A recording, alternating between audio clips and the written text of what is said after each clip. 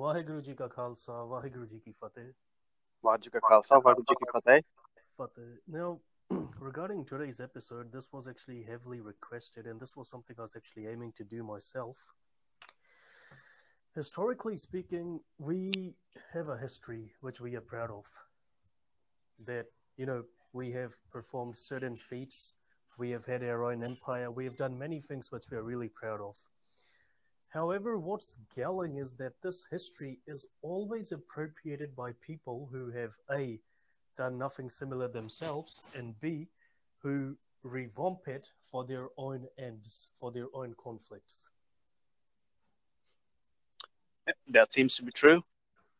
That really seems to be true. Now, this is December. We know what happened in December. To give a short rundown, we have, the siege of Anandapur, which has lasted for over 2 years by now. Guru Gobind Singh Ji is inside the fortress. He's decided that because they have told him to leave, the Mughals and the Rajputs, they've requested him. They obviously sent the cow in the Quran. They were both united at the time. And the story which is fed to us is that there was no such unity, that only the Muslims were responsible for what happened. Anyhow, those two factions were united. The Guru knew that they were lying, that they would attack him once he left the fortress at Anandapur. So he decided to do the next best thing, which was to leave silently, slip out, go to the Punjab and incite the peasants to rebellion. Do what eventually Banda Singh ended up doing really at the time. However, as we know, nature had its own course, Qudrat had its own course. There was a storm, the family was separated. The Sikhs were also heavily separated. So the Guru, the glorious battle fought at Jamkor against impossible odds. He witnessed his two sons dying. He prepared them to die for the cause, for the Sikh cause, which is not a nationalistic cause, but a universal humanist cause, a progressive cause for all of humanity. Would you agree? Well, I would agree, and the word you used here is nationalistic, and that surely has been bent that way, that he only did it for India, for the greater dharma or whatever. Yes. And they very conveniently forget that it wasn't just the Muslims who were fighting against Abu Guru Sahib. Yes, that's right, because Patwant Singh recounts in his the Sikhs, he actually mentions a primary source, a letter which the Rajput kings wrote to Aurangzeb saying, well, this man is a danger to our fate. He's obviously a danger to your fate. Why don't we unite and crush him? Well, it does make sense, because you have to remember that all the battles the Gurus have fought before this battle, before the siege of Anandapur, were against the Rajput kings of the hill kingdoms, yeah? Yes, yes. Yep, and people very, very conveniently forget that. Yes, and then what we have is that we have the story of the younger Sahibzades. Now, of course, they're separated from their father, their mothers, they only have their own grandmother with them, and they traverse Sarsa and go onwards to the other side. Now, when they reach that part of, I guess, the Punjab at the time, Sirhind, they're actually in the territory which is administered by the Subedar of Sirhind. Now, the Subedar is a military governor and not a sergeant, as it's interpreted today. He is imperially empowered. Sirhind is one of the four primary governing parts of the Mughal Empire. So the military governor of Sirhind, the Subedar, had a lot of power. Probably he was treated as a mini emperor. And this was the same for Multan, Lahore, and Agra. And obviously in Delhi, there was the emperor himself. So you can say this is the emperor's right-hand side man, Aurangzeb's right-hand side man, sitting on the Sirhind Takht. There in his territory, a man who's sworn to destroy the Sikhs. They reach it. Initially in the morning, it's a Muslim fisherman, Kammo, who actually sees them, gets them, fire and dries their clothes, feeds them and keeps them in his house. Even though our history indicates that, several Mughal patrols passed close by, asking if any Sikhs had been seen, or Guru Gobind Singh or his family. So this is what Kammo does. There's also a poor Muslim fisherwoman who lives with him, maybe his wife, maybe his mother, and she feeds them. And they take the food from their hands, the trio. Then we know that Gangu comes. Gangu takes them along to his house, and eventually, what Gangu does is he sees the reward, the financial reward, which could be gained from betraying them, and that's exactly what he does. He goes to the police and dobs them in. Yep, she sold them. Yep. And then in the Mughal court at the time, we obviously have the mullahs who are fanatically opposed to the Sahibzades. We have Wazir Khan who's opposed to them. We also have Suchanand who's even more opposed to them, calls their father a snake, and then the offspring of a snake. Yep, and you also have to remember that the how do I say the word Diwan of the of Aurangzeb's court. Yes. They were largely non-Muslim. Yes, they were obviously non-Muslim. So Divan was more or less a managerial position. Yeah, you could say a minister of a department. Minister of the department. So it was. So if we have a Subedar, the next position down is pretty much a Divan. Yep. Mm-hmm. And Divan Suchanand played a very negative role in this. And Divan Toddermal, who was a Sikh, as per the records found on him, but not a Amritari, he's actually made out to be something else. So these two Divans, one who actually decides to go into poverty to get their bodies released, the Sahibzades and Mata Gujris, and the other who straight away betrays them, Toddermal, who's a Sikh, and Suchanand, who decides that their father is our enemy because we're ideologically opposed to each other. Now the problem is not that Sikhs are seeking some sort of revenge, or they're demanding repercussions or whatever on what happened back then. That's not how the gurus made us. We are to be progressive and we are to proceed forwards. Those events in our history contain very profound lessons for us. Lesson number one for me, the foremost lesson, is that we Sikhs have our own culture, the Nanak Shahi culture, which is derived from the Guru Granth, and that's the culture which the Sahibzades fought and died for. Yep, the mission of Guru Nanak that has to be carried forward. The mission of Guru Nanak that has to be carried forward, and we as a Panth, we're entrusted with that mission. That's why we are mentioned as being Guru Panth Khalsa, that we have the same mandate as the Gurus, the same autonomy, the same freedom of choice, and that's what we need to exercise. That's another thing, we haven't done that in the past 200 years. Oh, no, we haven't. Now, obviously, what's happening today is we know we have the farmers' protests in India, and there are these things which are being sent across social media, proliferating across that, to support the farmers and the Sahibzades, we're going to sleep on the floor for December.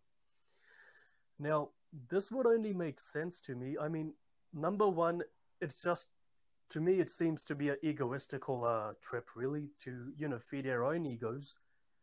We are going to be doing that to show off that, our Sikhi is better than your Sikhi. Somewhere in the subliminal mind, that's what's being implied. Our Sikhi is better than your Sikhi. That's why we sleep on the floors in December. There's also another point behind this. It's extremely difficult to follow the path of Sahibzades, yeah? Or the Sikh Gurus, yeah? Yes, it is. But, I mean, yep. Yeah, but sleeping on the floor is easy. So they'll take the easy way out. Yes, it is. I mean, how many of these individuals who are sleeping on the floor today will be ready to sleep on the floor tomorrow if they're fighting for their very existence or for their, beliefs? And somebody made a joke, and I think I should mention it here, that you sleep on the floor in the memory of Sahibzades here, who were in the depth of winter forced to live in the cold portion, the Thanda portion, yeah? Yes. And I say, are you going to commemorate the Shahidi of Panjme Pasha and sit on a hot plate in the summers too? So, no, that's too much. That's hard. Get sewn into cowhides during the summer? No. Mm-hmm. the self-mortification is dismissed in Gurbani. I mean, all this is actually dismissed in Gurbani. Now, what would make sense to me is that, they say that, we support the farmers in India. We're going to start sleeping on the floors from December until that issue in India is resolved. That would make more sense to me. But what I'm really seeing is that, because they eat pizzas to show solidarity with them, we are going to eat pizzas as well. Well, the point is that do the farmers need solidarity, or do the farmers need a pragmatic process to solve the issues? Pragmatic process. Everyone should be thinking up what's the problem, why these Yeah. problems So, keep on occurring, so the and how to resolve them. the pragmatic process involves making a plan. It involves being able to talk. It involves being able to understand what's happening around you. Hmm. So thinking is hard. Doing something physically is easy. Yeah, you got a point. Strong point. So if you compare that, just swearing at Modi and yelling some slogans is very easy, yeah. Yes. But then you got to figure out, okay, what do we do now? These are the laws. They are clearly not in our favor. They are clearly going to harm us. How do we resolve this issue? Mm-hmm. As we were talking about revolutions a while back, there's actually also a theory that, leading a revolution for a revolution's sake is just chaotic. That's what we see in South America. Some government was elected, they brought in laws which no one liked, revolution, revolution, revolution, until, people became so sensitized to it that now even the international media doesn't report it, but it seems that every few days, if you watch that part of the world, there is a revolution where one guy is overthrown and brought, replaced with another more incompetent person, and then that person is overthrown after a few hours, and it just keeps on going, going, and going. But the original problems are never resolved. Rather, they're actually compounded, made much worse. Well, that is true, and it's the same in Africa too. Mm-hmm. But then you look at the Sikh, I guess the Sikh side of things. Now, look at it this way. That Jumevari Jazmat thing, if we so show passion and sleep on the floors, yeah, fine. If some people want to do it, that's their issue. But we should also have that sense of responsibility and realize what they died for, and that we need to bring that vision to fruition. Well, we need to, but as we have discussed, that's hard. Do you think anybody is going to give up their dreams of going moving to Canada or America or whatever, and going to just work on fulfilling the missions of a guru? No, no. They say, okay, I have done my part. I have slept on the floor. I'm a good Sikh now, so you do your part. Yeah, no, that's you got a strong point. You got a really strong point down there. That it's only an ego trip organized every December, pretty much. Not just ego trip. There's no shortage of people who are so emotionally attached to the word we use is sharda that they could do anything. Yeah. Yes, you have a point. You have a strong point. Yeah, and also there's a thing that people who walk to the Gurdwara, oh well, could be 100 kilometers away. Yes. Even though today we have all sort of means of transport, they still choose to walk because they have that sharda.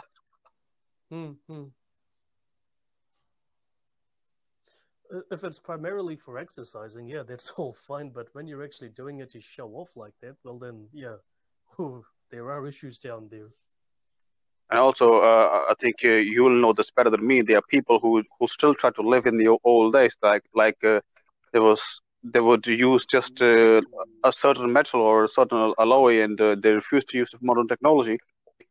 Yes, very strong point down there. Pseudoscience is used to argue that individuals who use these particular metals live longer than individuals who don't. Metals and colors as well, if I might say. Yep. And then you see those same people in buses and cars, and you're wondering, hey, what the hell? You're supposed to be on horses. Well, not just that, they will pull out an iPhone to take a selfie. It was like, yep, that's so 18th century, an iPhone. An iPhone. Yep. And I guess the issue down here is regarding the Sahibjadis, regarding the Sheikh, how it's being misappropriated is that I actually saw a video online that an individual who's a doctor, highly qualified, surgeon, he's actually quite experienced, 16 to 17 years of experience in neurosurgery. Yep. Leading world expert. His papers are, published in journals. This is actually an individual who's achieved quite a lot in his life. He was a prodigy. That's how he was seen as being once, and quite a lot of his operations have been successful. There's a about 80% rate anyway today in medical science, but this man's actually pushed the boundaries, and up till a few years back he was contributing quite a lot of material to global scientific institutes, reputed institutes, paving the way forward for neurological advances, because the brain is one of those things which we will understand, but only in a few steps. There won't be a milestone as we understand how the human brain operates fully, bang. We will keep on proceeding in small steps, and intelligence being infinite, I guess we will always be, one step behind the brain itself.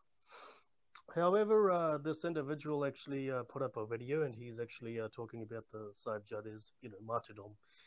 Baba Jeet Singh, Jujar Singh, Zoravar Singh, Fateh Singh recounts a bit of a history. The history isn't really anything which we can say is, 100% authentic. It's the usual, that, Guru Gobind Singh was a patriot, nationalist. We had a nation state, blah, blah, blah. And then it becomes, I'm sleeping on the floors because, the Sahibjadis, in memory of the Sahibjadis, who were slain by a particular community. And it was further mentioned that this community is still in existence and still causing problems. And we need to take a lesson from the Sahibjadis and,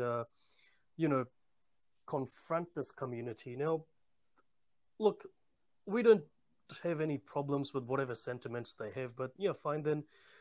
If you're saying that, if you're recounting false history, we will have a problem. But when you're red-pilling an entire community by misappropriating the, sacrifice and glossing over its, universal implications, that's when we seriously need to speak up and say, hey, that's not what they died for. They died for this. So why are you, making this into a confrontation when it was more a resolution? I would like to make a point here. How far is Rajasthan from Punjab? I don't know. I'm honest, but quite a lot. Let's say 200 kilometers. Let's say, well, the state of Rajasthan in India borders Punjab, the Firozpur of Bathinda side, that part of the state. Yeah. Okay. Yep. Let's say from Anandpur Sahib to Rajasthan, let's say 200 kilometers. Could be more, could be 250, could be 300. Let's just say that distance is not way too much compared to how much Guru Sahib had traveled across the world. Yeah. Yes. Did our Guru Sahibs, although they traveled through that area, did they stop the bad cultural practices that the people had over there? And I like to believe that those cultural practices were still being practiced in Punjab at that time, including the infanticide of young newborn girls. Yes. And the sati practice. Yes. So they were still being practiced. And did Guru Sahib did anything actively to stop them? Yes. Are we talking in the context of Guru Gobind Singh? Yep, Guru Gobind Singh or Guru Tegh Bahadur. Yes, there were many missions established that themselves visited areas, and they, I guess the way for them was that they would actually get, Sikhs who were actually, steeped in Sikh lore, were perfect Gur Sikhs, and send groups of them abroad to settle in these areas and change the people's demeanor, change their mentality through, logic and rationality. And at the same time, these were Sikhs trained in the arts of combat, so in case these people turned on them, they would be able to defend themselves. True. Now, my point here is Guru Sahib did not intervene in their way of life. They just tried to have an argument, have a dialogue. Yeah. Yes, convince a majority through rational rather than impose on them. So you preach them that you have the option to change your way of life, and you have the option to join us as a Sikh nation. Yes. So why would a person or two people in this case who belong to this certain ideology of Sikhi, why would they just choose another ideology, let's say Islam, as an enemy and fight against it?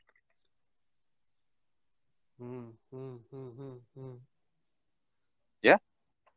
Because I mean, if you look at it from the Sikh perspective, from Gurbani, Islam's Sharia, Hinduism's caste, Christianity's, believer, non-believer, all these systems are pretty much the one and the same in our eyes. Well, I would say that the Sharia thing could have been the most dangerous at that moment because it was backed by the state power. Because speaking ideologically, all three retard the individual's intellect. They prevent them from using the individual from utilizing their cognition, their intellect, their intelligence to progress further in life. Well, it does, and you also have to remember that the Abrahamic faith to begin with are just between we believe this, you don't believe this, so therefore you are inferior to us and you are destined for eternal hellfire. All three Abrahamic faiths, the primary one, yeah. And in the Indian context, we had the system of caste, that it was a controlling mechanism, but justified on the grounds that, there are some 8.4 million lives you come through, and you must have done bad stuff in those lives to be, reborn as poor, or maybe you had an accident and that's from your past life karma. So what that system was more watertight than the Abrahamic ones. Well, you have to agree that that's the perfect form of slavery. Not even a single person in chain, and entire communities numbering in millions just enslaved, and they were happy to be enslaved. Because it prevented mental rebellion, mental revolution. Yeah, they were mentally enslaved. Yep, and that's why they couldn't speak up until Guru Nanak came along and spoke up. Yeah, that is true. And you also have to remember, for our listeners, you have to remember that if you tell somebody that you were born this way or you're born into this caste because you have done terrible things in your previous life, and this life is the punishment for it, so you gotta do what you gotta do in this life, so in the next life you will be born as something better. Man, perfect slavery. Perfect. Wow, Perfect just slavery. wow. Whoever thought up this system, I mean, you got to give it to him. If that individual or those individuals were alive today, you can just about imagine they would be ruling the world, the entire world, literally. I don't have to put chains around you. I don't have to beat you every day. I don't have to put you in a single place. No, don't have to put you in prison. No, I've just preached to you that this is the way life is. Believe me, because I'm superior to you and I know it. So you got to fulfill the duties which have been assigned to this particular caste, and this is how you will free yourself in the next life. Essentially, you're a slave, but you don't know you're a slave.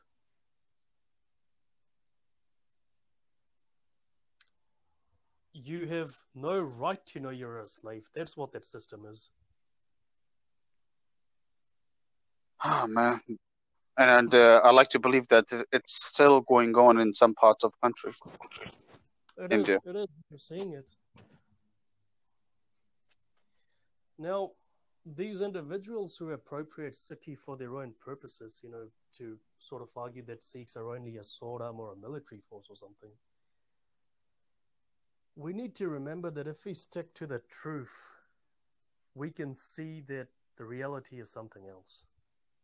That's very, very different. Very different.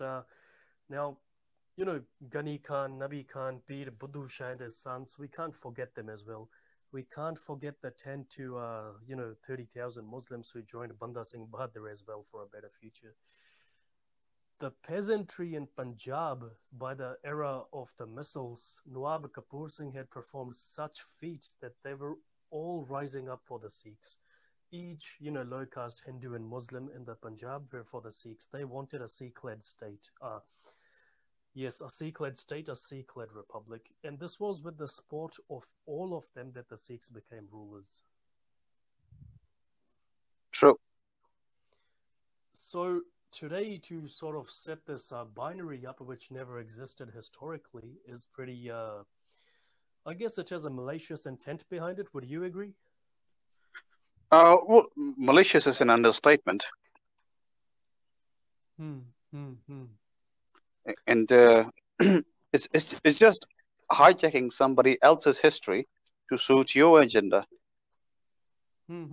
Because if you look at it, now the historical books which misappropriate that aspect of our history, I've read those books myself. And they, when you write, there are certain parameters within which you write to make yourself, comprehensive rather than sound like an idiot.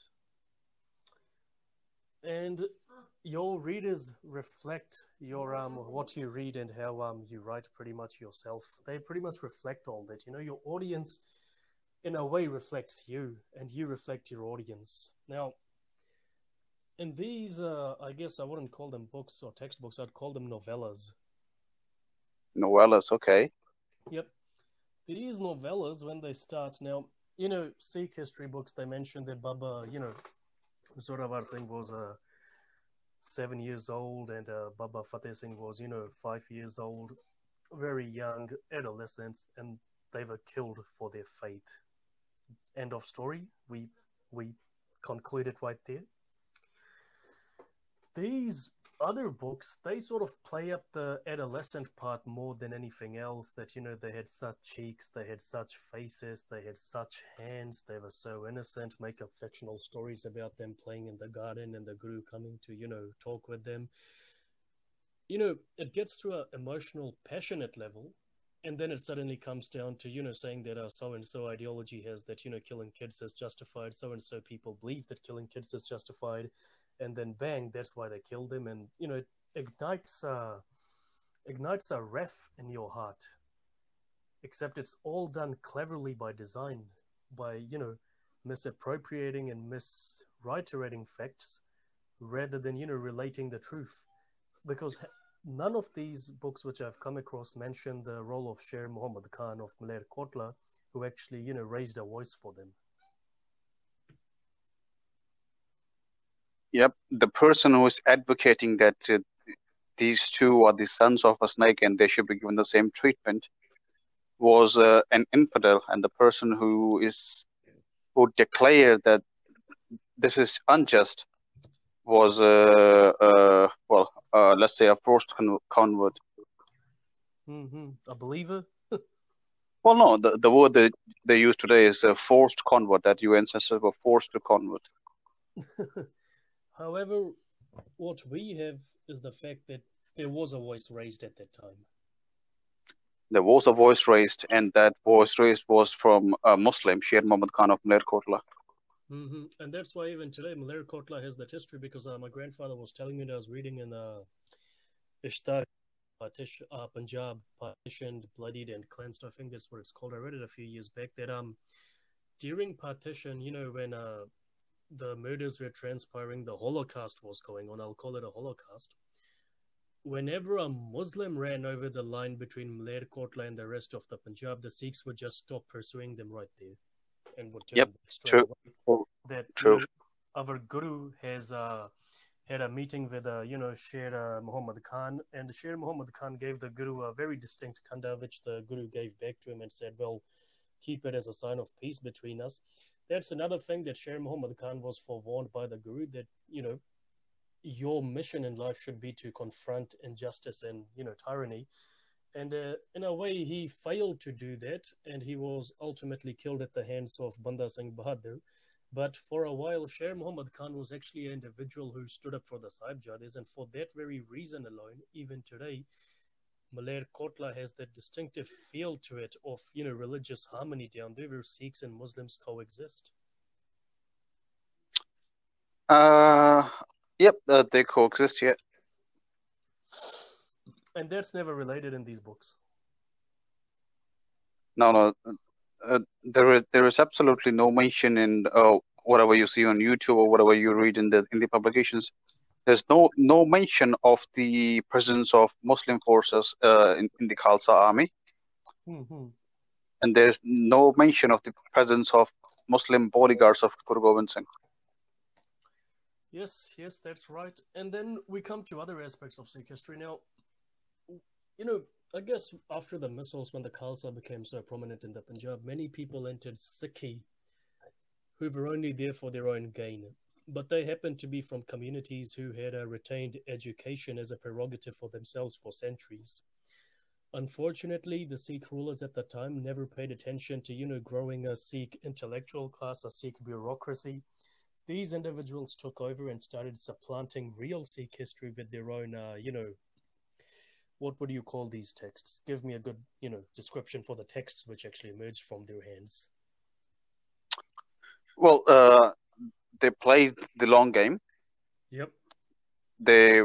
Well, it was easily observable that the Sikhs are busy trying to build a state or trying to hold on to the political and military power, and on the side of the religion, the people as followers of Sikhi, they have kind of lost their way. So that Mm-hmm. was the perfect time, this chaos, this anarchy, the perfect time for them to concoct a few texts, Sikh historical texts on the claims that we are trying to conserve Sikh history and everything. Mm-hmm. And let's say 50 or 60% of it might be right. We don't know. Mm-hmm. But you just need a little bit, you just need to make one change and the entire context changes, yeah? Yes, 100%. You only need to omit one detail or fabricate one detail, and that's pretty much it. You alter the And entire yeah, continuity. and these so-called sakyas, you just need to add or remove a single sentence from it to fully change it. You fully change the context, you fully change the narrative. Mm. I was reading And about. Yep. there is this thing that there have been excessive praise of our Sikh gurus. Yes.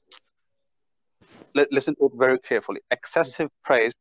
By that I mean is that they are trying to praise the Guru Sahib, but they are praising them with an agenda. Yes. Yes. There was an example. I think a lot of people still believe it today that Guru Gobind Singh had his arrows were tipped with gold, I've heard that. I've heard that. and that if the person, if the enemy died, that gold could pay for his funeral, and if he didn't die, that gold could pay for his treatment. Hmm. And I was thought, what what about those killed by a spear, a sword, or arrows of other Sikhs? Yeah, you Oh do. no, you are insulting Guruji. You don't believe it? How dare you? Yep. Yeah, well, I said, well, why would Guru Sahib do that? What's so special with his own arrows when he has set the example that I am Ape Guru Chella. Hmm. He baptized 5 Sikh, then he made himself equal to Hmm. them by getting baptized from them. That's right. So there's no difference in the stature of the Sikhs of that time and Guru Sahib. Hmm. So why would he choose to have gold on his own arrows only? That's quite a crucial point you raised because I was reading a book recently, the same one by Gyani Bachitter Singh Advocate, the one which was published when the Peshawar Singh issue, blew up in the 90s, that false manuscript they fabricated MS 1245. And in it, they do recount several scholars, with the foremost being Professor Gurthed, saying that a majority of these Sakhis, even if we don't adjudge them through Gurbani, because when we say we want to adjudge them through Gurbani, people point us out as fanatics. But there was one Sakhi in particular which was relied upon to justify the existence of 1245.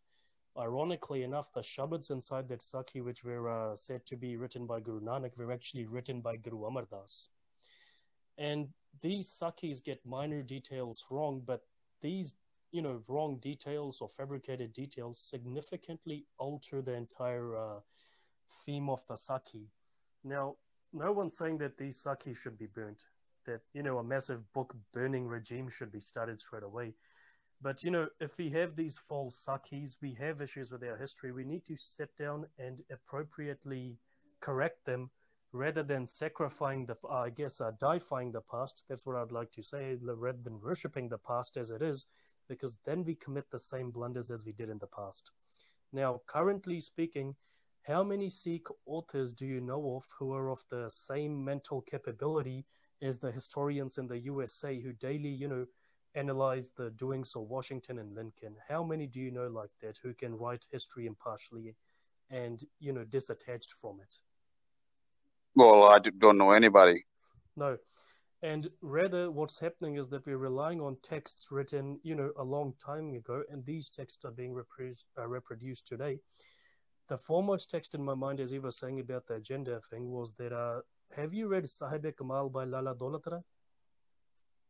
I haven't fully, I would say. Yep. Now, tragically enough, this book actually used to be given out in Amrit Sanchars. Okay, I didn't knew that. Yep, and the practice was discontinued after a time. Now, Lala Daulat Rai was from Arya Samaj, and he was from one of those schools of the Arya Samaj which wanted to, sort of patch up with the Singh Sabha at Lahore, because initially the Singh Sabha members and Arya Samaj were pretty much all united in their efforts to confront the British missionaries, the evangelists who were coming into the Punjab. Now, the split that really happened was that when Shardaram Filori made those derogatory statements about Sikh gurus and the Guru Granth Sahib in Guru Ka Bagh, and then there was a further split when the Amritsar Singh Sabha decided that it wanted to proceed the Sanatan course, and Professor Gurmukh Singh and Gyani Dutt Singh decided they wanted to be purists dedicated solely to the Guru Granth Sahib. This was the split between them. Now, we know that for the rest of the 1800s into the 1900s, the Arya Samaj, the Singh Sabha, the British missionaries, everyone was involved in this massive war of the words, even physical confrontations with each other to defend their religion and sort of mitigate the others. Now, the most successful out of them was obviously the Singh Sabha at the time under Professor Gurmukh Singh. But, and this seems to have been an agenda, the Arya Samaj leadership at the time, the one which Lala Daulat Rai belonged to, they decided that they wanted to make peace, and this book was published, Sahib-e-Kamal Guru Gobind Singh. Now, this book might have a few historic merits, given that it mentions a few correct dates. Otherwise, this book is just emotional riffraff. Guru Gobind Singh Ji did this for the nation, he did that, we are ungrateful, we are like this, we are like that. And altogether, the entire mission of Guru Gobind Singh is reinterpreted in an anti-Islamic lens. Yeah, that is true, and that's the way. And we also, a side note, we also have to remember that there has to be a very, very particular reason that Arya Samaj focused on Punjab, not on UP, not on Bihar, not on Maharashtra or any other state. And I'm also reading another book. It's in Gurmukhi it's edited by Ajmer Singh. It's about the Gadari Babe. No, Gadri. Yeah, well, yes, I apologize for that. Gadri Babe. Gadar means a traitor. Yep. And this book is actually a compendium. It's an omnibus of several essays in Gurmukhi exploring how the the movement was, sort of mitigated and misinterpreted by Bhagat Singh Bilga and the Kirti Kisan Union. I think, I don't know the name, Kirti Union or whichever one existed during those times. and they pretty much brought in the communist aspects and sort of just changed the whole history after Baba Gurmukh Singh Laltor died, because he was the last surviving member of that group who knew the truth. After his death, the entire history was revamped, and this rewriting of history continued over a 30-year period. That's why today, 30 years later, people believe that they were communists and not Sikhs. Yep, cultural appropriation, I would say. And this cultural, historical, even religious misappropriation and not appropriation, misappropriation needs to be something which we need to study and defend ourselves against. And I guess almost 2 to 3 centuries later, the Native Americans, the Maori, the Aborigines in Australia, these indigenous people are actually rising up to reclaim their culture. Yep, massively, I would say, yeah.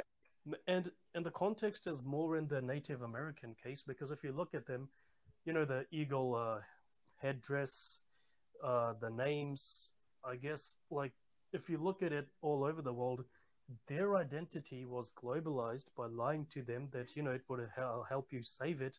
But now everyone has their own interpretation or misinterpretation of who they are as a people.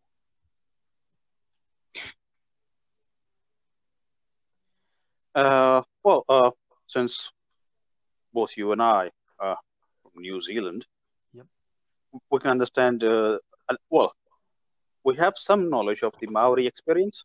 Yes. Because in this unique context, the British were unable to defeat the Maori, and they defeated them through a treaty. Yes, yes. And okay, so the Maoris, let's say, they lost their land, they lost their language, they lost their culture and everything, yeah? Yes. And dare I say, I don't believe there is a pure Maori left. Debatable from the Maori perspective. Because I do remember talking to a Maori, and he mentioned that vast majority of his family is of European descent, but he identifies as Maori. And he says it's the same everywhere. There's no pure Maori left. And that was the first time I said, well, there's no pure Maori left. He said, no. The Maori guy told me that. Yes.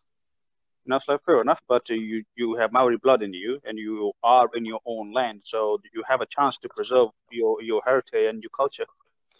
And they have done an excellent job. Because what the Maori leadership did, the indigenous leadership did, was that the Native Americans initially tried fighting off the globalization effect, the misappropriation of the identity. The Maori went along with the flow and inculcated strong values in their children. They taught them the truth. These children went out into the world. Some became graphic designers, others became comic book artists, others became TV directors, film directors. And today, the Maori culture is significantly, not as globalized as before, because we have, they're pretty prominent in Hollywood. Oh, yep, that's true. Yep, and I think you must remember that a few years back they had a movie called The Deadlands. Deadlands. Yep, The Deadlands. Young Maori warrior, his village is wiped out. His father is chief. He's killed by an opposing tribe, and this warrior travels, through the misty mountains of New Zealand to find a. This film is set in a pre-colonial period, anyhow. So, and they are actually speaking in Maori, and you're getting the subtitles at the bottom. So he actually travels and discovers a legendary Maori warrior who's still alive, who teaches him. And these two then go on to take on that tribe. It's all done in quite a beautiful context of, contemporary Maori politics and beliefs. And this film was a big hit because it showed a reality far more different than what people were used to of the, dumb tribal made smart by the white man. Yep, there is this the word the noble savage. Yes, that doesn't exist. Yep, the noble savage. And in the Native American context, I have a friend, and she's a lawyer down there in Canada. She's actually from one of their Native American tribes. And, First Nations, yeah, they call them in Canada. Yep. And she was telling me that, when they tried fighting against the cultural appropriation thing, they had the idea that maybe we should do it like the Maori, but they decided no, New Zealand is different from Canada. So they had a court case pending on some tribal land, and she went to the court. And here's a judge. This judge has actually served in the Supreme Court. He's actually written, books on legal matters. He's globally renowned for his grasp of the law. And this judge actually turns around and asks her, "Oh, wait a second. Did you people have a concept of property back then? Because I thought you guys lived freely without any boundaries in harmony with nature."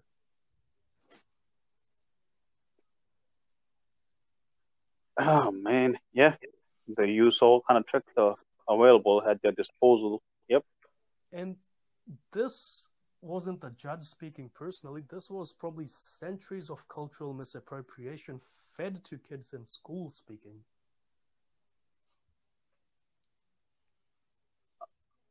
There is actually some weight to it, I would say.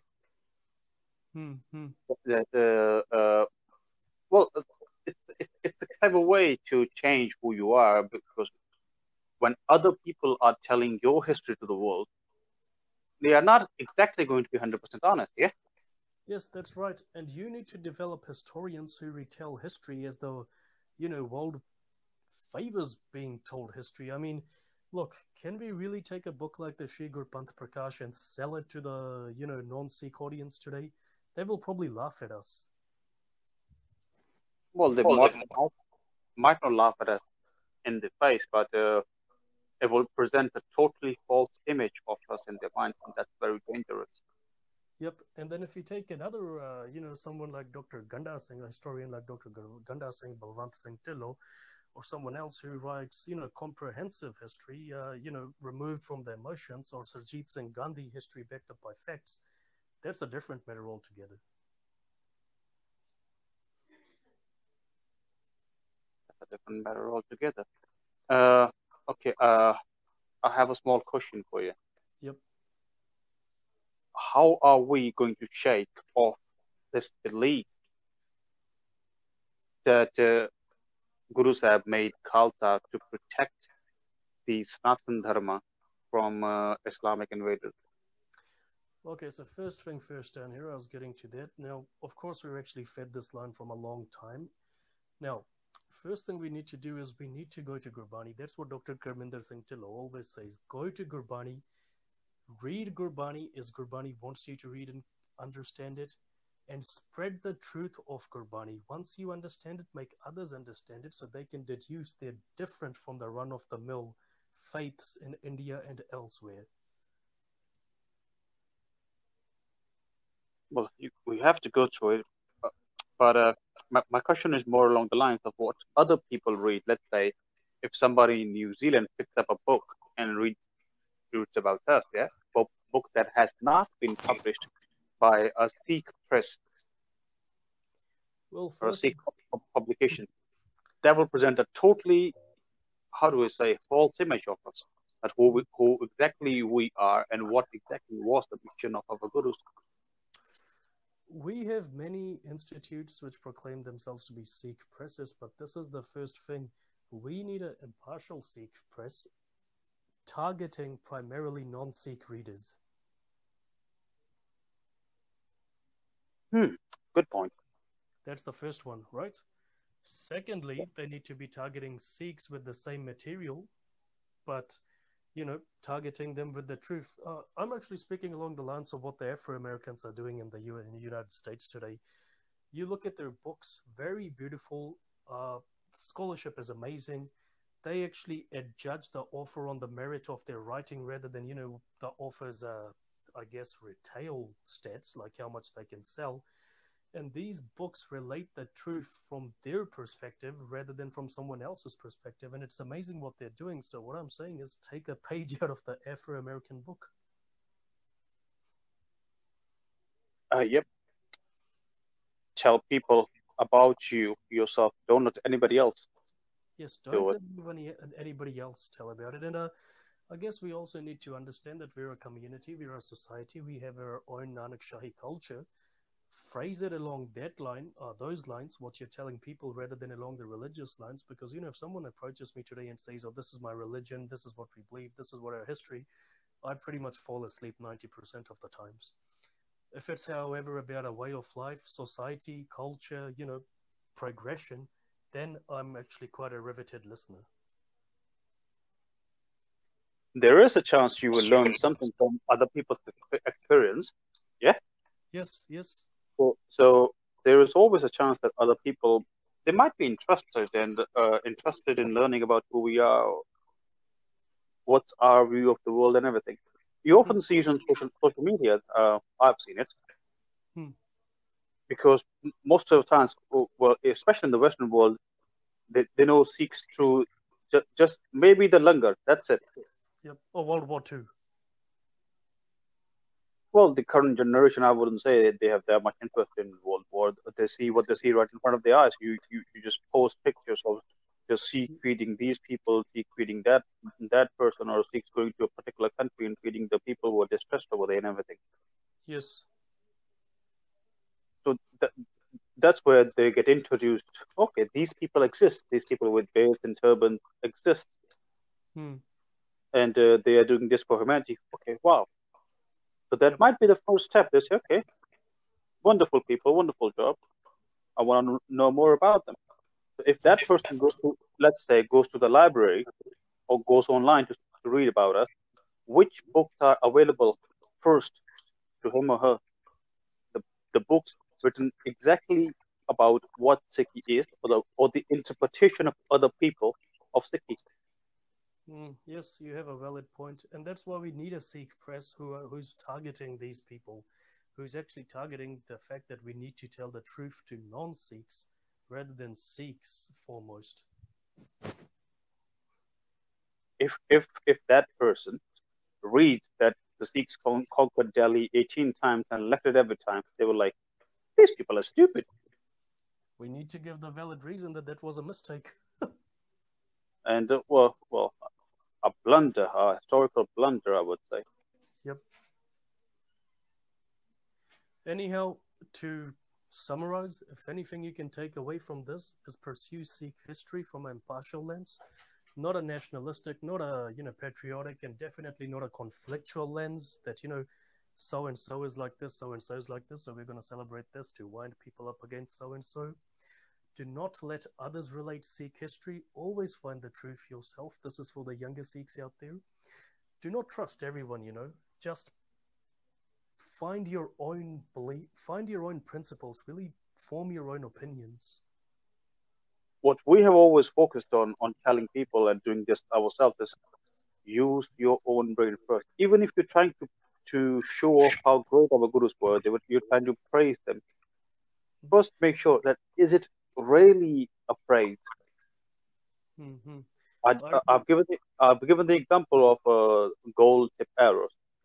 Yep. On the surface, it sounds great, Hmm. but you got to think about it, yeah. Yes, you do.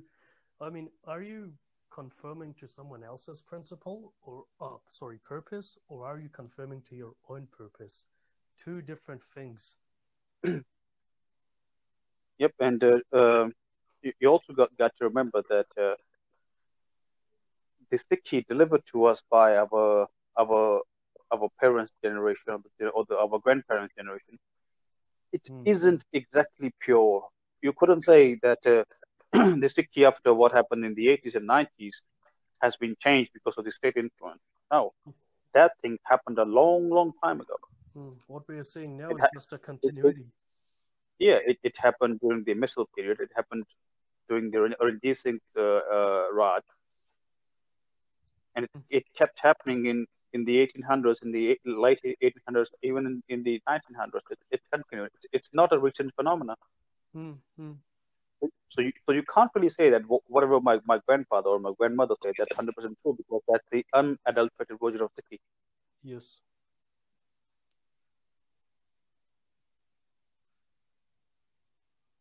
Because we have learned it the hard way. Because a lot of times I've heard of old people say that you simply can't trust a Muslim. Yes, that's right. But then Guru Yeah, and Gobind trusted Ghani yeah, Nabi I Khan. asked them the question that the Guru Gobind Singh had Pathan bodyguards, Hmm. and as far as I know, there are no Sikh Pathans, or there are no Hindu Pathans. I mean, Ghani Khan and Nabi Khan, who made him much of the Peer, they were Muslims. Yeah, and they escorted Guru Sahib out of the, let's say, encirclement and into safety. Hmm. Because at the end of the day, I guess Sikhi's conflict will always be with ideology. But people who renounce ideology to become humans, to become, I guess, humanists, the normal human is pretty much an animal. He adopts an ideology.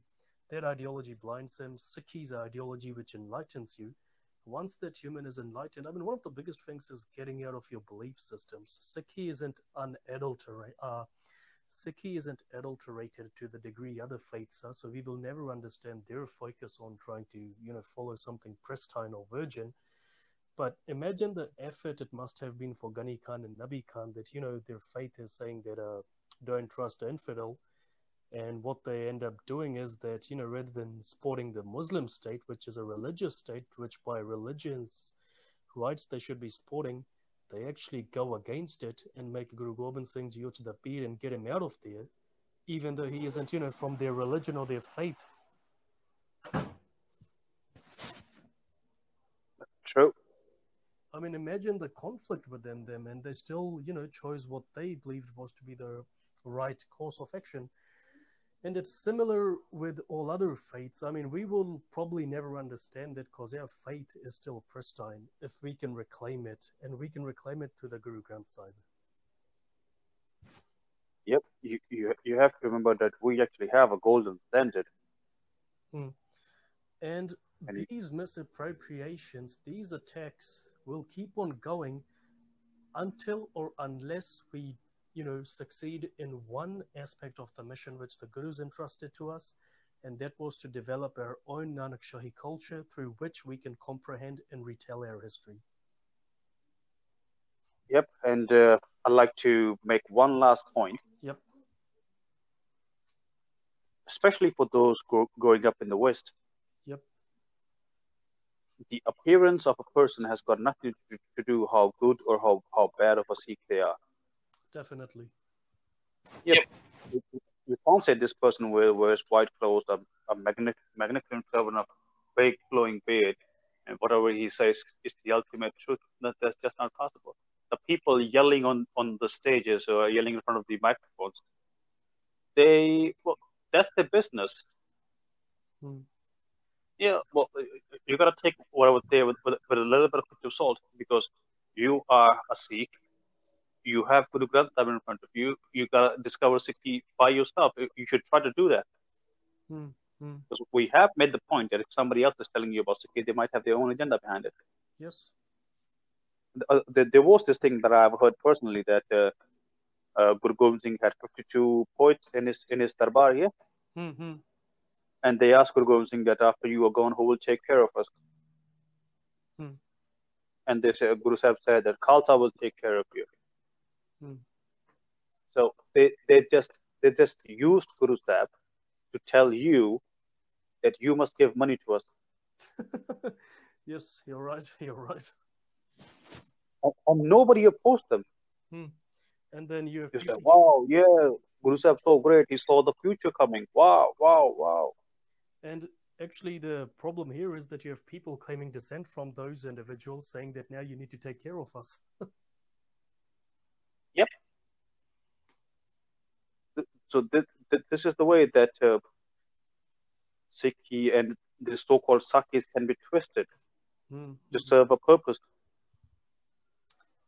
Anyhow, as we have said, and as we did this episode, we need to develop our Nanak Shahi culture. We need to be very vigilant against who's misappropriating our history.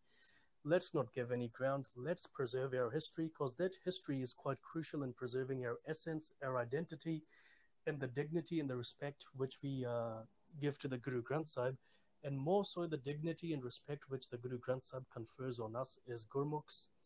That's all for today. Waheguru Ji Ka Khalsa. Waheguru Ji Ki Fateh.